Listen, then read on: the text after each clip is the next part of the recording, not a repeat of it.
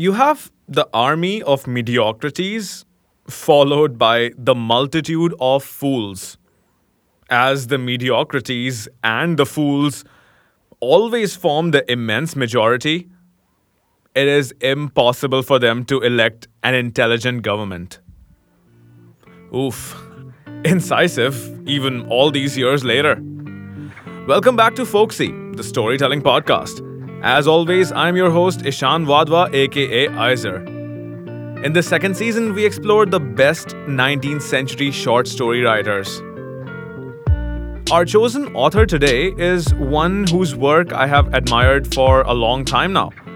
In fact, Monsieur Guy de Maupassant is one of the original inspirations behind this podcast.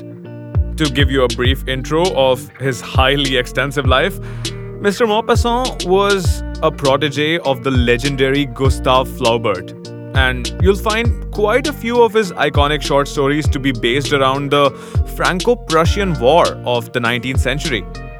While most such shorts of his are situated in the provincial regions of France, our story of the day, well, isn't. So, let's get on with the tale. This story is called Two Friends. Besieged Paris was in the throes of famine. Even the sparrows on the roofs and the rats in the sewers were growing scarce. People were eating anything they could get. As Monsieur Morisot, watchmaker by profession and idler for the nonce, was strolling along the boulevard one bright January morning, his hands in his trousers pockets and stomach empty, he suddenly came face to face with an acquaintance, Monsieur Sauvage, a fishing chum. Before the war broke out, Morisot had been in the habit, every Sunday morning, of setting forth with a bamboo rod in his hand and a tin box on his back. He took the Argenteuil train, got out at Colombey, and walked thence to the Isle Marante. The moment he arrived at this place of his dreams, he began fishing, and fished till nightfall. Every Sunday, he met in this very spot Monsieur Sauvage, a stout, jolly little man, a draper in the Rue Notre Dame de Lorette, and also an ardent fisherman. They often spent half the day side by side, rod in hand and feet dangling over the water. And a warm friendship had sprung up between the two. Some days they did not speak. At other times they chatted. But they understood each other perfectly without the aid of words, having similar tastes and feelings.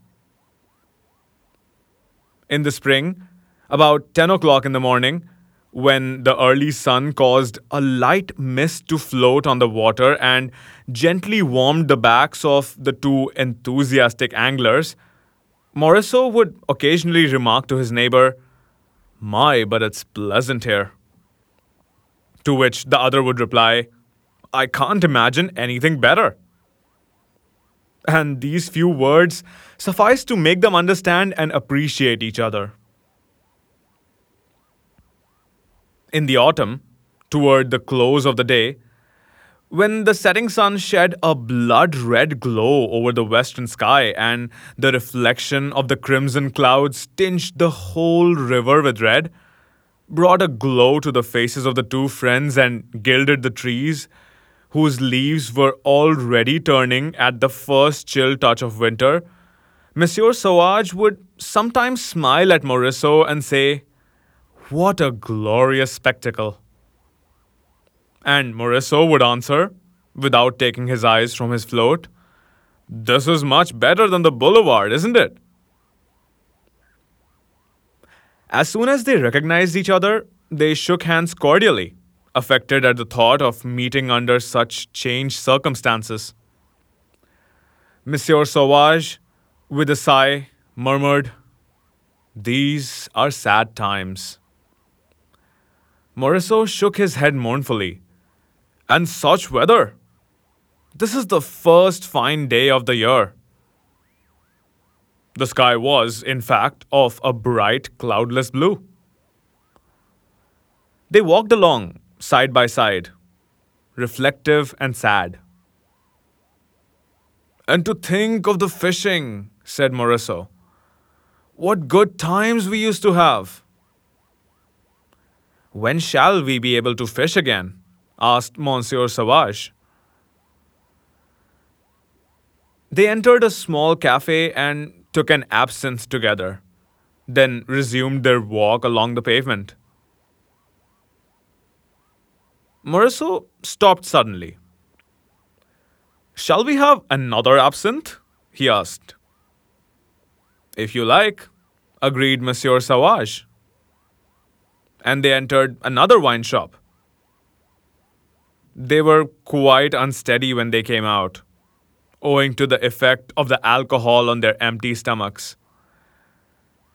It was a fine, mild day, and a gentle breeze fanned their faces. The fresh air completed the effect of the alcohol on Monsieur Sauvage. He stopped suddenly, saying, Suppose we go there? Where? Fishing. But where? Why, to the old place. The French outposts are close to Colombe. I know Colonel Dumoulin, and we shall easily get leave to pass. Morisot trembled with desire. Very well, I agree. And they separated to fetch their rods and lines. An hour later, they were walking side by side on the high road. Presently, they reached the villa occupied by the colonel. He smiled at their request and granted it. They resumed their walk, furnished with a password. Soon they left the outpost behind them, made their way through deserted Colombe, and found themselves on the outskirts of the small vineyards which bordered the Seine. It was about 11 o'clock.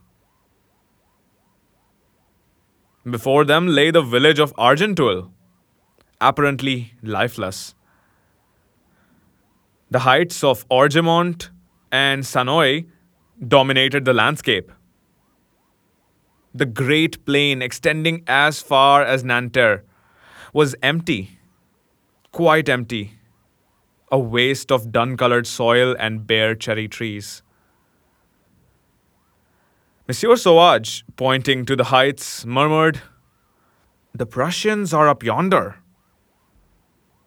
And the sight of the deserted country filled the two friends with vague misgivings. The Prussians! They had never seen them as yet, but they had felt their presence in the neighborhood of Paris for months past, ruining France, pillaging, massacring, starving them. And a kind of superstitious terror mingled with the hatred they already felt toward this unknown victorious nation. Suppose we were to meet any of them, said Morisot. We'd offer them some fish, replied Monsieur Sauvage, with that Parisian light-heartedness which nothing can wholly quench. Still, they hesitated to show themselves in the open country, overawed by the utter silence which reigned around them. At last, Monsieur Sauvage said boldly, Come, we'll make a start. Only let us be careful. And they made their way through one of the vineyards, bent double, creeping along beneath the cover afforded by the vines, with eye and ear alert. A strip of bare ground remained to be crossed before they could gain the river bank. They ran across this and, as soon as they were at the water's edge, concealed themselves among the dry reeds. Morisot placed his ear to the ground to ascertain, if possible, whether footsteps were coming their way. He heard nothing. They seemed to be utterly alone.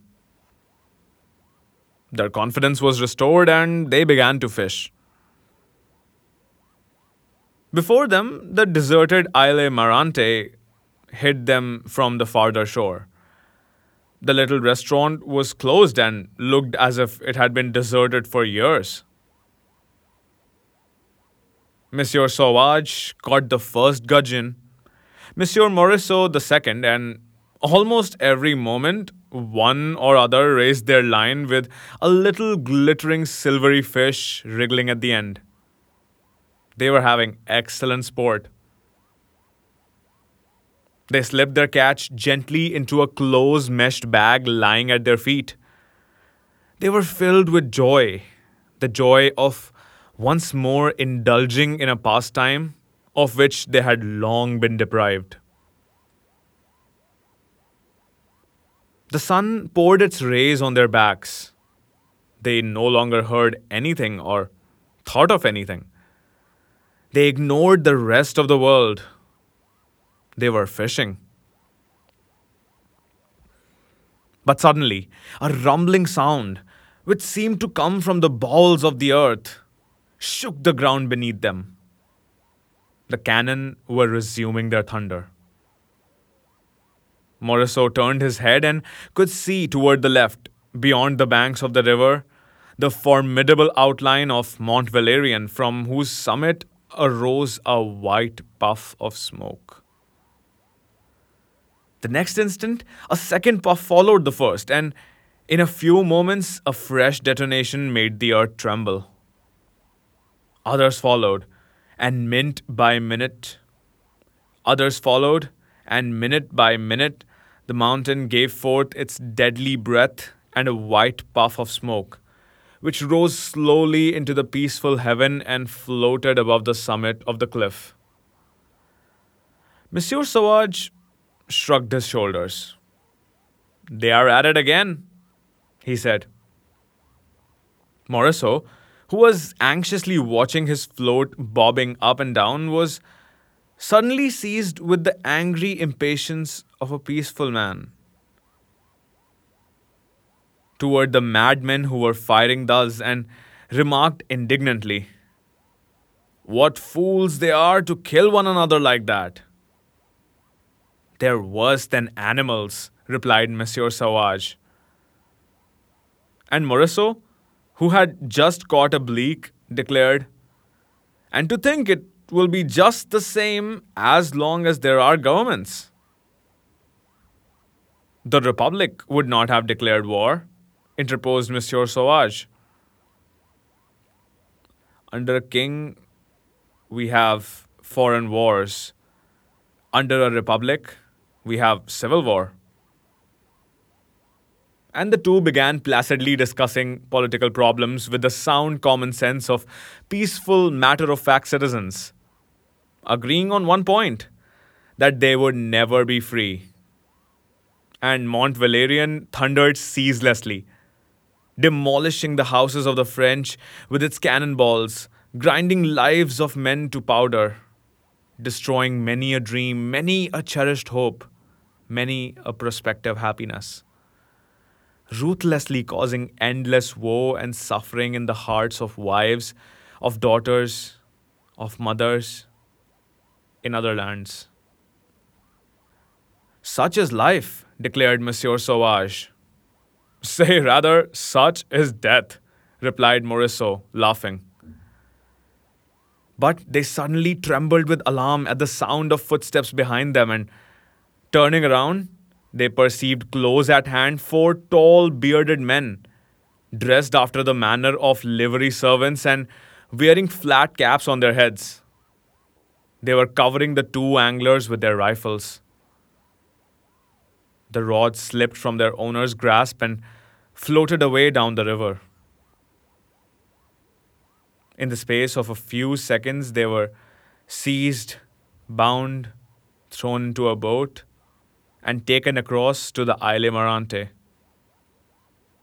And behind the house they had thought deserted were about a score of German soldiers. A shaggy-looking giant who was bestriding a chair and smoking a long clay pipe addressed them in excellent French with the words, "Well, gentlemen, have you had good luck with your fishing?" Then a soldier deposited at the officer's feet a bag full of fish, which he had taken care to bring away. The Prussian smiled. "Not bad, I see. But we have something else to talk about. Listen to me, and don't be alarmed. You must know that in my eyes, you are two spies sent to reconnoiter me and my movements.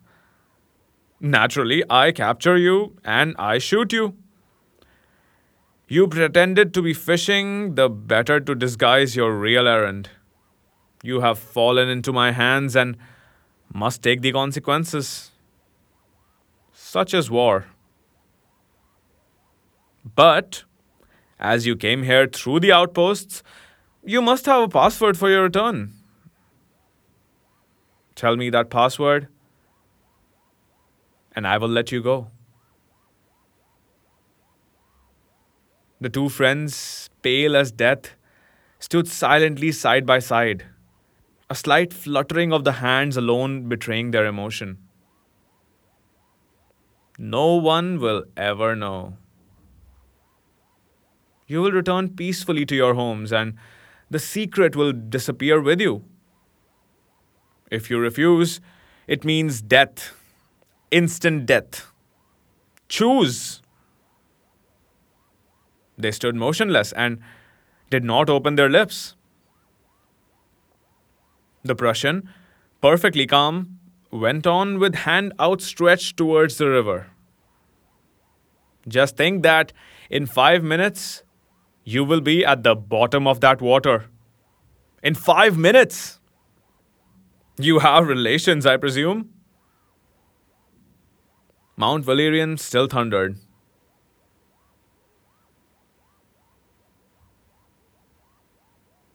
The two fishermen remained silent. The German turned and gave an order in his own language. Then he moved his chair a little way off that he might not be so near the prisoners, and a dozen men stepped forward, rifle in hand, and took up a position 20 paces off. "I give you 1 minute," said the officer. "Not a second longer." Then he rose quickly, went over to the two Frenchmen, took Morisot by the arm, led him a short distance off, and said in a low voice, "Quick, the password! Your friend will know nothing. I will pretend to be relentless."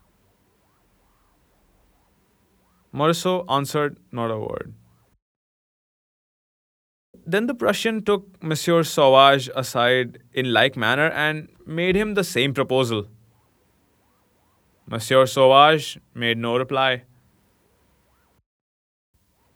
Again, they stood side by side. The officer issued his orders. The soldiers raised their rifles.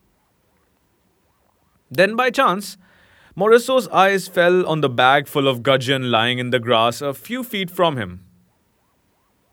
A ray of sunlight made the still quivering fish glisten like silver. And Morisot's heart sank. Despite his efforts at self-control, his eyes filled with tears. "Goodbye, Monsieur Sauvage," he faltered.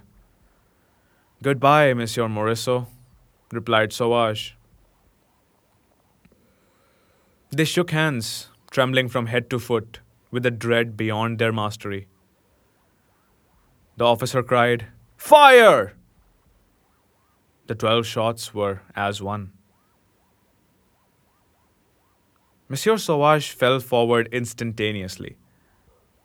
Morisot, being the taller, swayed slightly and fell across his friend with face turned skyward and blood oozing from a rent in the breast of his coat. The German issued fresh orders. His men dispersed and presently returned with ropes and large stones which they attached to the feet of the two friends. Then they carried them to the river bank.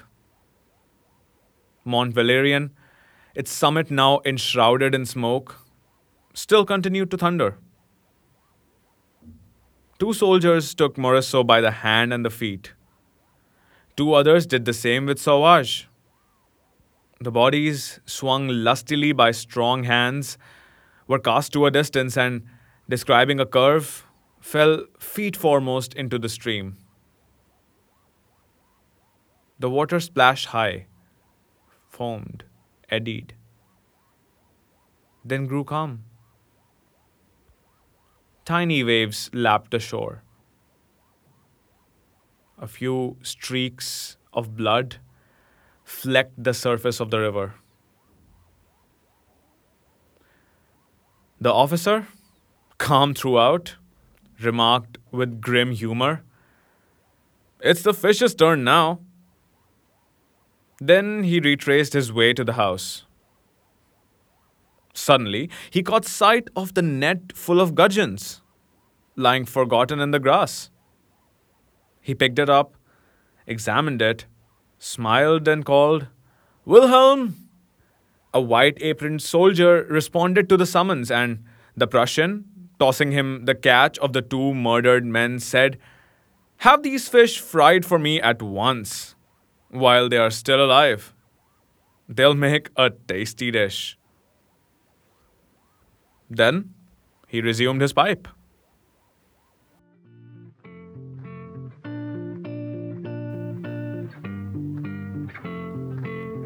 And that was today's tale. So, if you've heard of Guy de Maupassant before, you'll know that there's the story of his called Boil de Suif, or The Dumpling, which is considered his best short story. I don't know, I have read quite a few of his, and each of his shorts have a gravity of their own. Also, this particular story, Two Friends, has been studied by quite a few scholars for its depth of semiotic work, as in the signs and symbols that are just hidden throughout the writing. I actually agree with those scholars. There is quite a bit of symbology in here. While I'm not a semiotics expert myself, what I can tell you is that Guy de Maupassant is one of the most vibrant yet centered authors of the 19th century, especially in the short story genre. And if you decide to ever explore the effects of war and famine and basically what amounted to a pandemic back in the day, this is the person you would look to for the stories that he has presented. And I found the story itself to be, in a lot of ways, quite reminiscent of what's happening in the world in general and in India specifically right now. The provinces. People in cities, we have it to a large extent better than the provinces, and yet the states in general are blocking migrants from going home, blocking them from the things that don't cost us anything. Why can't they go home? But that's not the remit of this conversation. So that's all we have from the story today. But what did you think about it? Liked it, loved it, hated it? Whatever the case might be, I would love to hear your thoughts. So just follow the link in the description to leave me a voice note. I'll even include it in the next episode of the podcast. Musical credits are to our friend Prod Riddiman, you can check out the link to his track in the description. Also, if you want to read today's tale for yourself, it's available as always on Gutenberg.org. That's Gutenberg.org. You can just search for Guy de Maupassant's works, and this is the second story in his collected edition. Until next time, I've been your host, Ishan Wadhwa, aka Izer, and I'll leave you with another Guy de Maupassant quote that might help you in these difficult times. To love very much is to love inadequately. We love. That is all. Love cannot be modified without being nullified. Love is a short word, but it contains everything. Love means the body, the soul, the life, the entire being. We feel love as we feel the warmth of our blood. We breathe love as we breathe the air. We hold it in ourselves as we hold our thoughts. Nothing more exists for us. Love is not a word. It is a wordless state indicated by 4 letters. Stay safe. Be well. See you next time.